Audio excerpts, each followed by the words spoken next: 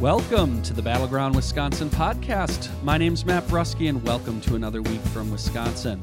Our panel is like Jennifer F. Sadison this week. She is traveling as we speak to New York City. Another busy week for Jen. Starting to worry. She's spending a lot of time in New York City. I hope we're not losing our Jen. So hopefully we'll have Jen back next week. However, as always, we have Jorna Taylor. Jorna's a political consultant here in Wisconsin. Jorna. Good morning. Jorna is a little under the weather, so we're really glad Jorna could come in. And of course, Robert Craig, Executive Director here at Citizen Action. Robert. Morning, everyone. So we have a special guest, and we're going to get to that special guest right away. But I want to first just sort of preview what we're going to talk about this week. Well, our special guest is on to talk about Walker's crazy comments about the EPA and trying to get rid of their oversight on air and water, and then some of the changes in the DNR.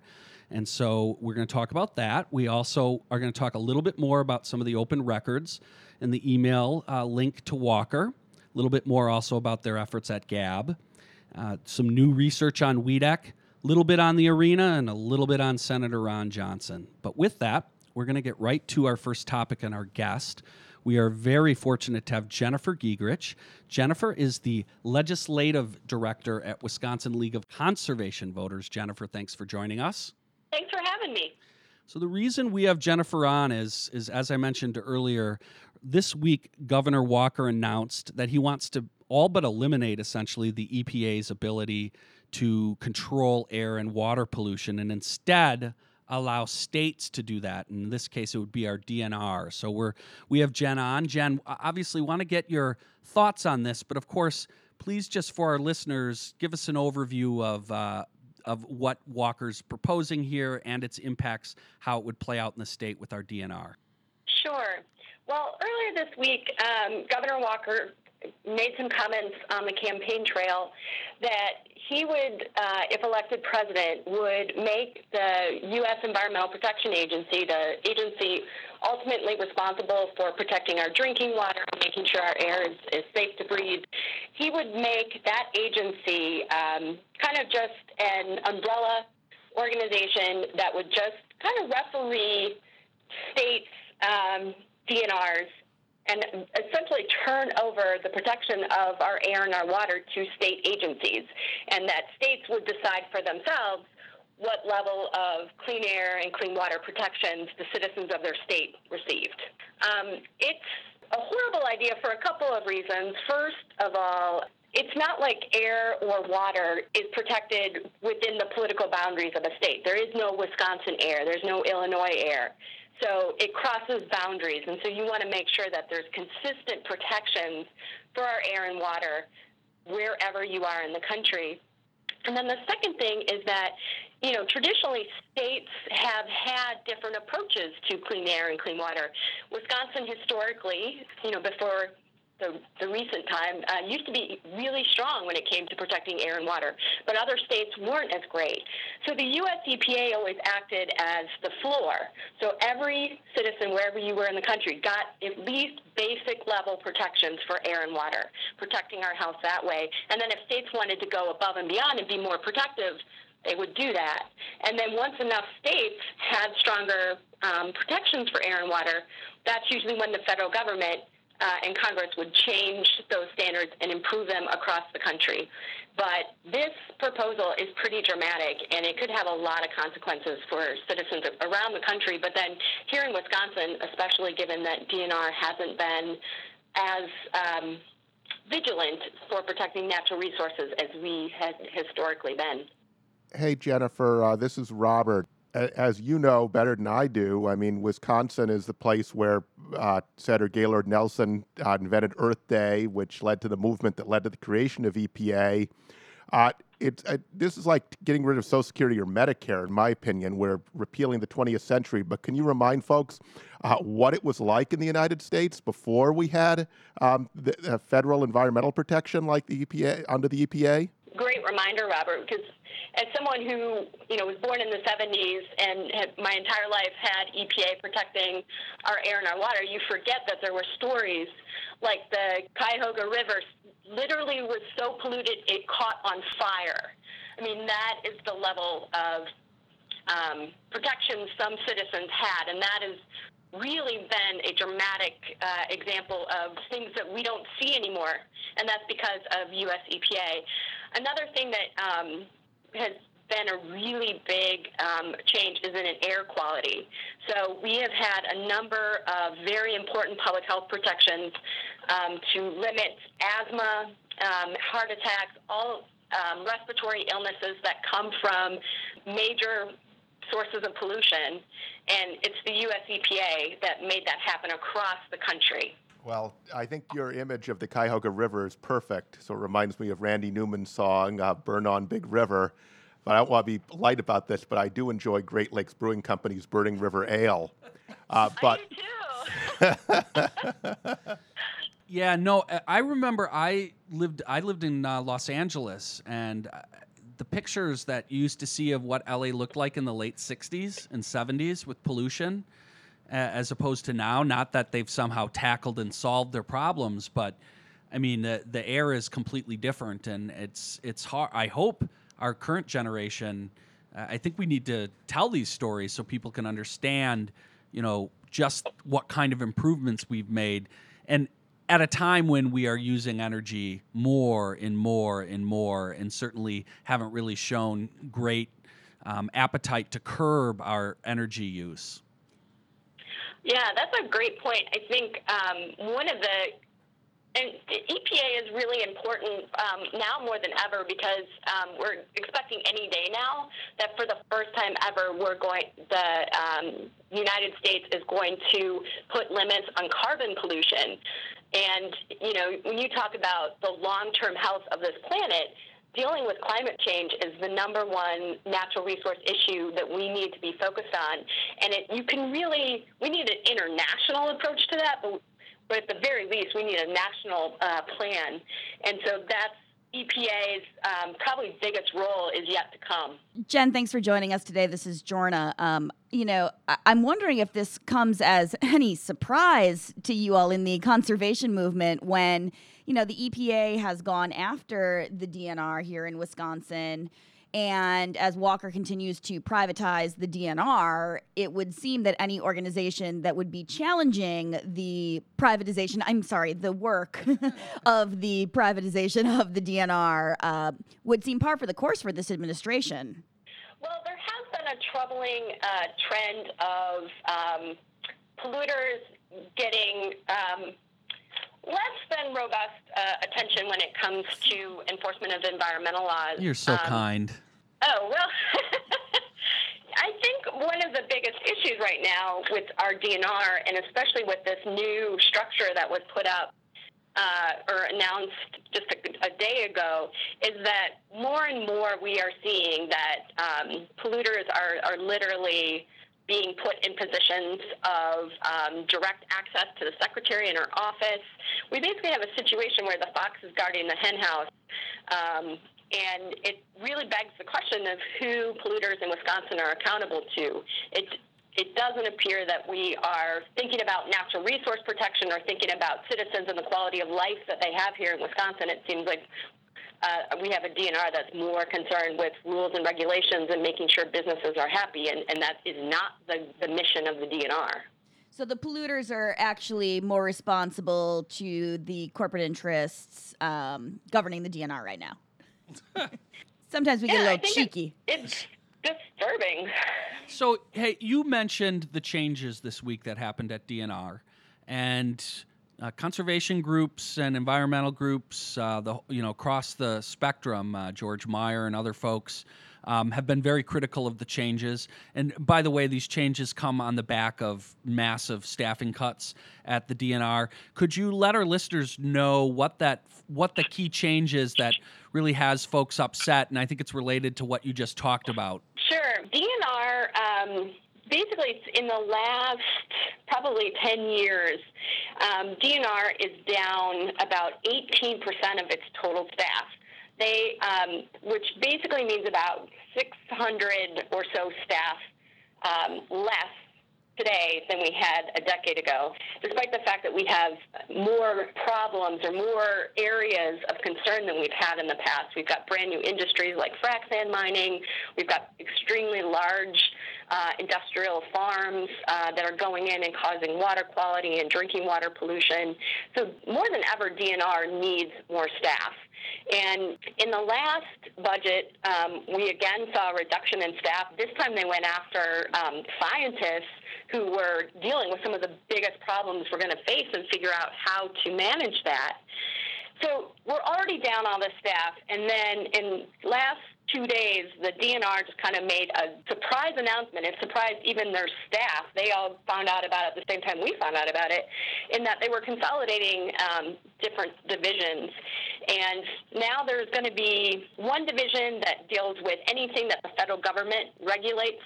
So air and water and waste in that department, a forestry division, and then a fish, wildlife, and parks division. But then the most interesting, and by interesting I mean disturbing change, is that they have a business support and external services division that reports directly to the secretary of the DNR.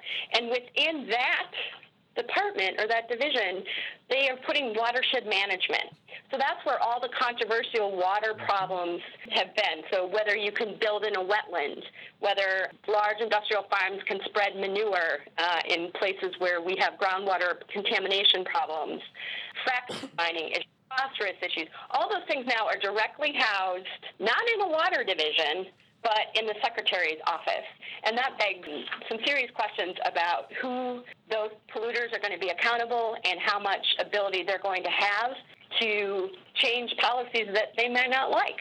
So what should our listeners do if they want to help get involved in pushing back against this stuff? I mean, we have talked a lot on the podcast that, you know, this is a long-term fight, and that obviously progressives are out of power right now, so we're limited in some of the ways we can deal with this. But we need to be really smart about not only what fights we pick, but you know how we choose to get involved with our energies long term. And of course, we think WLCV is really critical in that. So how should folks, if they want to help, get involved with WLCV, or more specifically, if there's any other suggestions, get involved in this this fight? Sure. Well, first of all, I think it's really important to know that this is not necessarily a done deal, and so there is a lot of people who should be weighing in. And the first thing that I would encourage folks to do is make sure they're contacting their legislators, and there should be a legislative oversight component to this, especially when it deals with protecting water quality. I think the more the legislature or individual legislators can call attention to this, the more that we can get a national news story paying attention to this, especially as Governor Walker is running. I think the rest of the country would want to know exactly how a President Walker may handle natural resource issues. So making sure that we're getting that story out is important. Well, we want to thank you for taking the time to join us today and enlighten us on this. And I assume we'll have you on more down the road, Jen. Great. Thanks so much for this. This has been fun.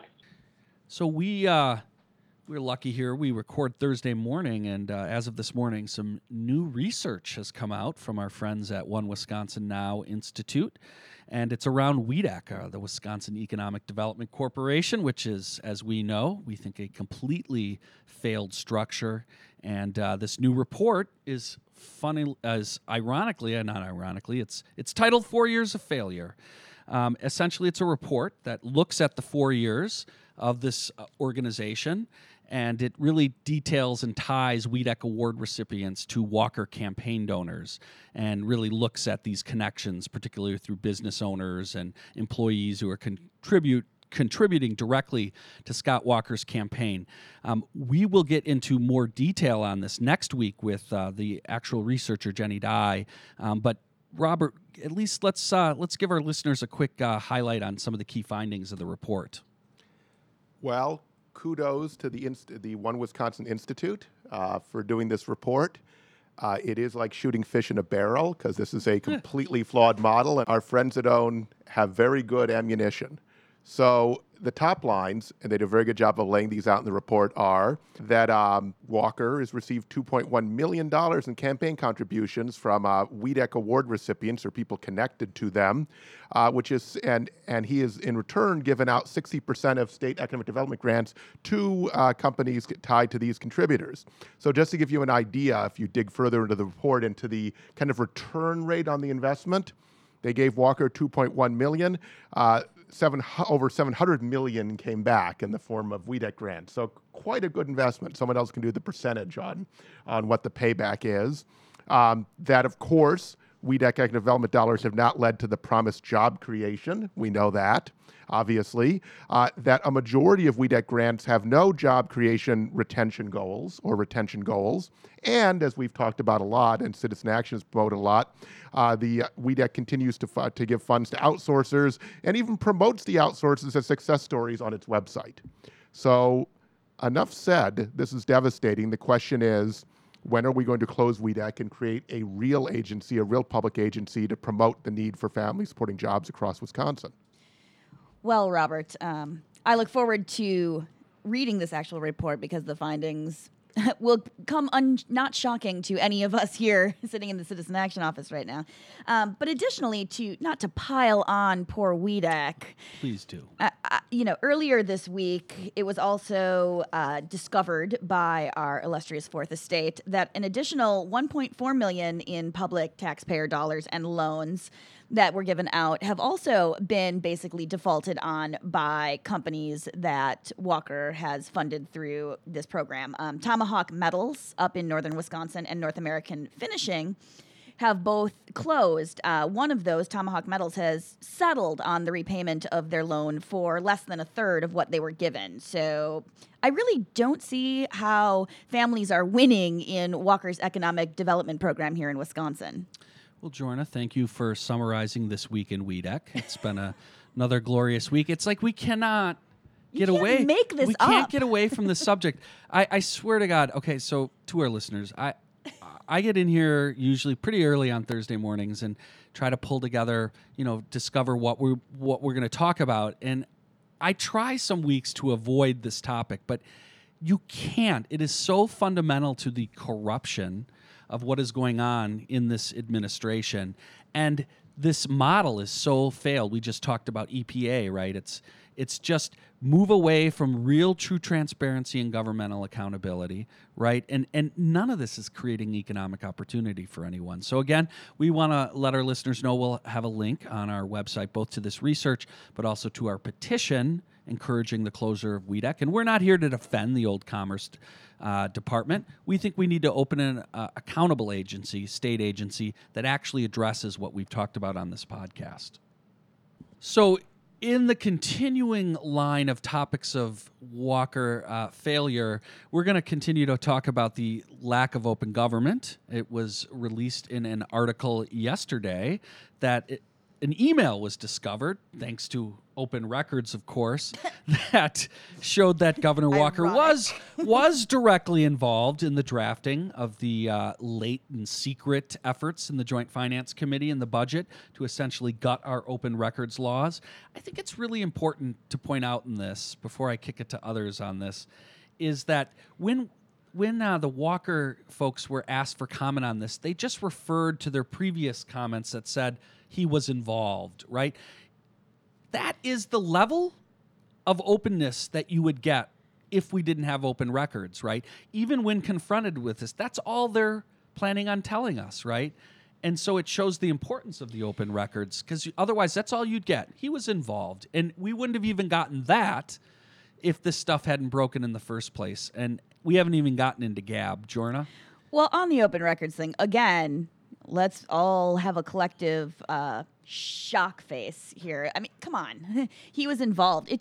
That statement demonstrates the brashness, the boldness of the Walker administration to run rampant over government. Yeah, he was involved. Like, nothing to see here. Move on. That's how they command government. And, thankfully, there was a public outrage over this, and it forced them to take a step back and not pass this detrimental policy to, public dialogue. But let's all just not be shocked by this anymore. Well, there are two ways to prevent scandals. One is not to commit scandals. The Come other on. is to Come on make now. sure that It's nobody politics. can know about it. And so from John Doe to Gab to Open Records is just stunning. And we don't have to make the case that this is outrageous. But let me add, it indicates another kind of attitude. They believe that they are the owners of government, not the people. And that attitude's pervasive. They think if they get 50% plus one of the state, the rest of the state doesn't matter. They can do whatever they want. Mine, mine, mine. They're being paid by taxpayers to do the public's business. The public has a right to know what they are doing. And by the way, if you've deregulated campaign finance, you can have unlimited multi-million-dollar essentially donations that are unregulated. And then we can't even know how the bill is being drafted and who's influenced it. This is obviously just a cover for bribery. You could make a legal case for bribery that has an actual quid pro quo if you have open records. Now we won't even have that.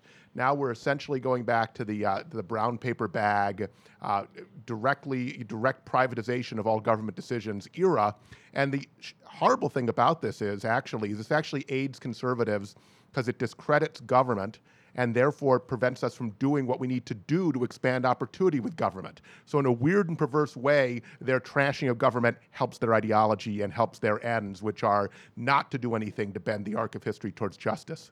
Robert, you don't think this has anything to do with the American Legislative Exchange Council, otherwise known as ALEC, and their pervasive influence into our state government to not see where bills like this are drafted because they are taken from other states where regressive public policy has been enacted?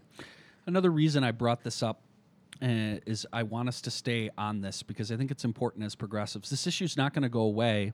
This week, our Attorney General, Mr. Schimmel, held an open government summit, and this was scheduled before the secret push. So there has been an effort, right? There's a real effort underway to change our open records laws. And, you know, there are folks on both sides who suggest there may be some tweaks that need to be made. Unfortunately, you get a situation like this. How do you negotiate with these folks, right? Like, they've shown such bad faith based on how they put this in the budget. And it wasn't just like one person. It was both the Assembly, the Senate, and Walker. So it really lays bare this idea that we can actually have an open dialogue or a summit and a reasonable conversation about how we might actually update open records law for the 21st century. These guys are completely uncredible that I would ever even trust them to any changes. Yes, they haven't been open about their opposition to open government. Yeah. So it's just this Schimmel event this week. The timing of it was choice, and I thought it was worth making sure we talk about because I think it's really important that progressives, that we continue to take the mantle of this. This has everybody upset. There was a slew of editorials this week on the Gab stuff. I mean, conservative editorial boards saying that Gab is wrong. We've got even Eisner, right? The Marquette crazy who runs that Institute for Law. He's even in there. Eisenberg. He's even there saying, like, these jokers, this is part of the price of doing business. You need transparency in government, right? Like, so this is across the board. And it's a witch hunt against Gab because Gab dared to aid the John Doe investigation, which, by the way, as we've said repeatedly, was investigating clear violations of the law as everyone at the time understood the law. Their only defense is to nullify the law and claim it was unconstitutional retroactively. So we need to keep talking about this. We like to get into our specific issues that we care about deeply.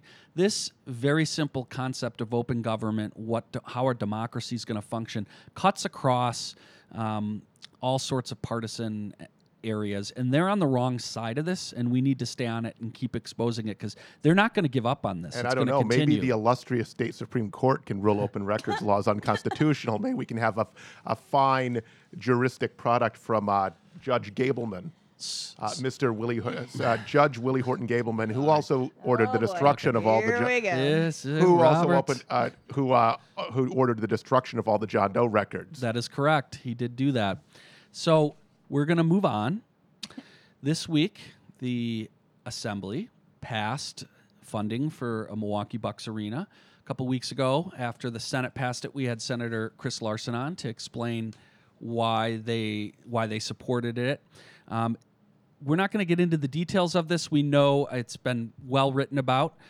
It's been very divisive. It was a bipartisan, again, in the Assembly, both Republicans and Democrats supporting.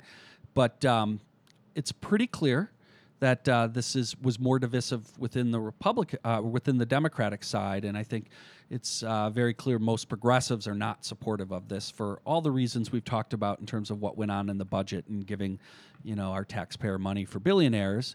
But it's passed. And we're at a stage now where it's going to be taken up at the city and county, and it's very important as progressives. And I want to get our panel's comments on this. I think very important that we unify around the fact that we need to make sure that the permanent jobs now that are going to come out of this are good jobs. The Bucks have been open and are in conversations and are interested in talking about this. The only way it's going to happen, though, if progressives, both people who supported and were against the arena, actually join up and over the next month, as this moves through the city and county, are unified in being clear to the Bucks that they have to make good on these end-use, these permanent jobs, jobs for janitors, for food service workers, bartenders, right? That these are paying a living wage. So that's my sort of opinion or pitch to folks as divided as this issue has been. Jorna? Well, I have to say that I'm really excited about the Bucks arena, and I look forward to the first time I get to fear the deer in the new arena. But I agree, Matt. Really, at this point, the most important thing is to make sure that as we are revitalizing the downtown economy in Milwaukee, that these are good quality family-supporting jobs that are here to stay, which I think that the Bucks owners are committed to, and I know that all of our Milwaukee legislators and the Democratic caucus is committed to as well. So I look forward to working with all those folks to ensuring that outcome. I know a lot of progressives are conflicted about this, and so one of the challenges is that we should be making a lot of investments to revitalize our economy, and this is one of the only ones that's possible. So this is sort of what's possible in conservative establishment Wisconsin right now, because this cuts across the political establishment and the business establishment, that they at some level want to do this. So at this point, the question is getting bang for the buck, so to speak. And that is to make sure that we get as many family-supporting jobs as possible. We know that the research shows that sports stadiums don't actually add jobs, that a lot of it is substitution. Of course, the business interests have overstated the jobs. We know that through this process, we're going to get construction jobs with standards. There was a late 11th hour attempt to get rid of prevailing wage and to make those not family supporting jobs. Thank you, Cowabunga. That was Kapanga. Cowabunga. Which seems to have failed. So knock on wood. But as far as the permanent jobs, this has to do with what the Bucks decide to do. And here's the interesting thing. If you actually have much higher standards than the rest of the community, where there's virtually no standards, even if you move a janitor job or a waitress job from one place to another in the city, if you take a poverty wage job and make it a family supporting job, you've actually done something. So there is an opportunity to get public value and real economic benefits for average people from this deal, but it's at this last stage. It's not the stage that involved the illustrious state assembly and state senate as currently governed and owned. It has to do with what the Bucks do in the city of Milwaukee, and so that's what we're encouraging you to be engaged in. This can be a better and better deal the more actual economic opportunity it creates. So keep paying attention. There's going to certainly be more news and developments out as this moves through the Common Council here in Milwaukee. Before we go, we have to talk about our Senator Ron Johnson. Another fantastic week for the senator. He started out the week by calling inner city Milwaukee kids idiots. Then, he very deftly got out of that little pickle by saying, no, that's not what I meant. I meant that the liberals think they're idiots, which is very clever and daft on his part. And then, of course, we have his wonderful ad that was run by a PAC. Of course, completely not at all connected with the senator, and I'm sure he had absolutely nothing to do with it, but it does show the kind of friends he hangs out with, who actually ran an ad against Obama and the deal in Iran, which we have talked about a little bit, and essentially cut him in with the president of Iran, who he has never met. So a completely false ad. Wonderful week, Jorna. I know the senator is a close personal friend of yours. You guys often go to the jumper shows. He's a horse owner, isn't he? He's regular. He's next to you in the barn. I'm not sure when you say our Senator Ron Johnson. I'm not sure who this royal I we thought he was yours. you are Okay. referring to. Look, I mean, we could go on and on all day about the gaffes, and I don't even think they're gaffes, right? These are not gaffes coming from Ron Johnson. These are actual beliefs. These are targeted beliefs that he holds about Milwaukee, and it feeds into, to use a Jen word, the dog whistle politics. Absolutely. And this hatred and feeding this blatant racism that he has shown time and time again. And this is just another comment in a long line of, we won't call them missteps, but I'm trying to be kind. Yes, from very kind. your senator. Hey, Robert, you might not be as kind. What are your thoughts? Well, I do think the senator might be known for standing at the wrong end of the horse. Oh, bada boom. Robert will be here all week, performing in the office in his cubicle. So, Robert, more. So I appreciate that Jen brought up coded racism. In fact, we'll have a new Progress Points message blog up for people to read about how code racism works.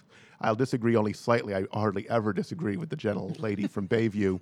But it's only coded racism if it's coded. If you I was can't. going to say, So this someone, is uncoded they didn't fill him in on the racism. coded part. And Blatant. so, there's some that skirts the line, and then there's some that goes clearly over the line, which is shown by the fact that he had to immediately deny it and blame the liberals. This is what liberals think. Oh, thank you for your Because he has the thoughtful- insight of liberals so So intimately. when it turns out that President Obama has never met with the leader of Iran, even though Ron Johnson's, the ad on behalf of Ron Johnson puts them together, I guess idiot liberals think they've met, Yes, right? Or right, something exactly. like that.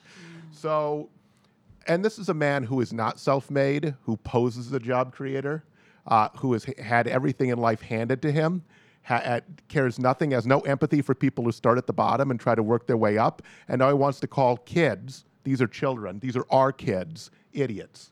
And these are kids without any of the advantages he had. It's just disgusting.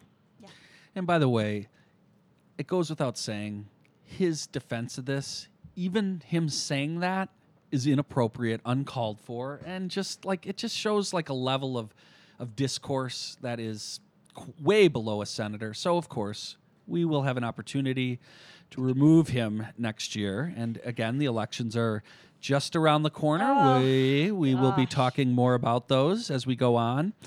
So with that, Robert, I know you have some birthday news that you want to tell us about. You were at a birthday party last night. Is that correct? It is, and so you'll be hearing this podcast the day after the 50th birthday of Medicare and Medicaid. Woohoo! Hey, Robert's got a little cake on his lip there he left on from last night. He must not The have balloons and the showered this confetti are morning. going off. Yes. So, yes, it was a great event in Madison that I spoke at. So, look, it's really important to us to take stock how important both of these programs were. Before Medicare, only 25% of seniors had comprehensive health insurance. And the reason is that they don't have jobs, they don't have employer-based coverage, and they have less money, and they're expensive to insure because guess what? They have health conditions. And the insurance companies wouldn't provide them with affordable coverage. And so guess what? Our Democratic government had to step in. Same with Medicaid. If you're very poor, you don't have a job that provides you with good health care, where else do you have to go? And so it's amazing.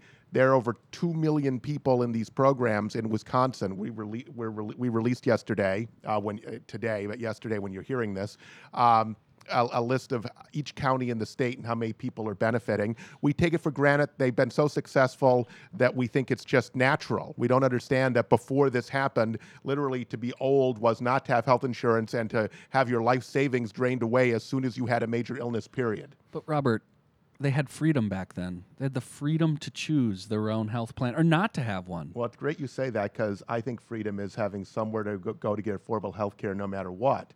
And the AMA went all out and assaulted this. There was a huge lobbying campaign from, people forget this, the AMA, the U.S. Chamber of Commerce, the major insurers, the pharmaceutical companies, only the hospitals split off. Ronald Reagan did ads for the AMA saying it would bring on socialism if we had Medicare. Now we're building monuments to this man, right? And so the Affordable Care Act was an extension of the idea that there are a lot of other people who have nowhere to go to get affordable health care if you don't provide it. People with pre-existing conditions, people who don't have a large employer, like farmers, self-employed people, consultants, people who work for small businesses where only a third can provide coverage. And today's modern right wants to repeal that and roll that back, and that's what Governor Walker is running on. And only the entire field to save John Kasich in the Republican primary seems to want to completely gut it and roll it back. So on this day, remember how hard it was to get Medicare and Medicaid, how much a part of the fabric of America they are right now because we as a democracy decide to do it, and how much further there is to go in order to guarantee that people can control their own healthcare decisions. The AMA said that this eviscerated your control of your healthcare decisions and was the biggest attack, this is Medicare, on the medical profession ever.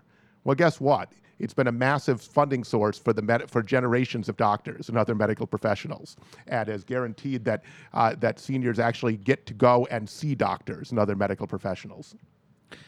So the reason why, obviously, Robert, I made that joke about freedom is because that is the arguments you're going to hear as we head into this election cycle and they go after the Affordable Care Act, right? Is going to be one of the defining issues in the presidential campaign. Walker has as much said he'll repeal it on day one while he's bombing Iran.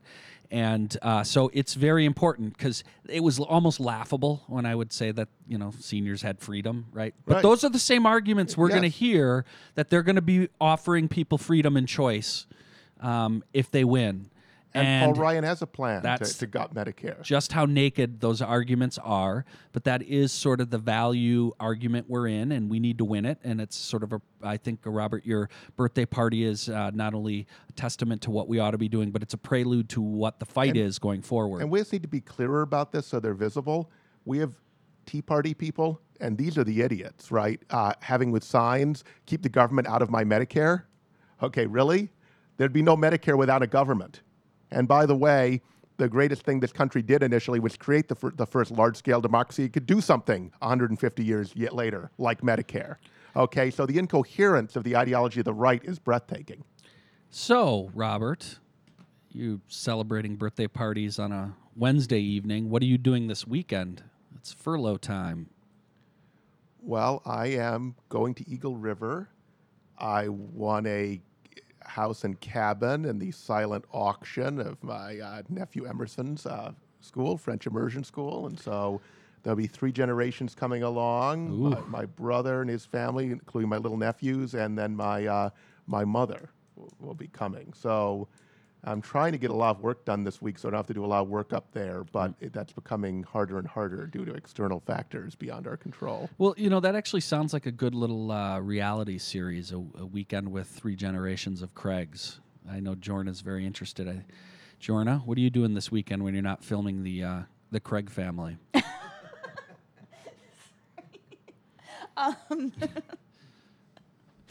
I will. I'm actually going to have a pretty easy, chill weekend, but I am looking forward on Saturday to going to Milwaukee's Urban Island beach party, riding my bike down there, having some beer, hanging out with my fellow Milwaukeeans, and enjoying my favorite city. Well, that sounds great. And again, we appreciate you coming in, even though you're feeling under the weather this week. This weekend, I will be at the Door County Fair, which is one of my favorite things to do every year. We, of course, have a race where both my sons are racing this week. We're the headlining Grandstand Entertainment on Saturday night. So if you're in the Door County area, I highly recommend you come out. The Door County Fair is a wonderful little fair. It is incredibly affordable. For $10, you can ride the rides all night long. So bring your kids. It's an excellent event. We look forward to it, bringing my whole family up and spend a lot of time at the fair. And Jeff and Jerry Taylor, I know you listen to the podcast now, so go see Matt. Come on down. Come on and watch some motorcycle racing and, of course, visit the fair. It's always good to support these county fairs, which we're in the hot and heavy season for fairs, fairs, and we got the state fair coming up in a couple weeks. So with that, we hope Gen Epps travels safely. We want to thank Jen Giegerich from Wisconsin League of Conservation Voters for joining us, and we'll have links to their where you can connect up with them on our Facebook page. And of course, we always want to thank Brian Woldridge, who makes every podcast happen. Thank you, Brian, and we'll see everybody next week here at the Battleground, Wisconsin.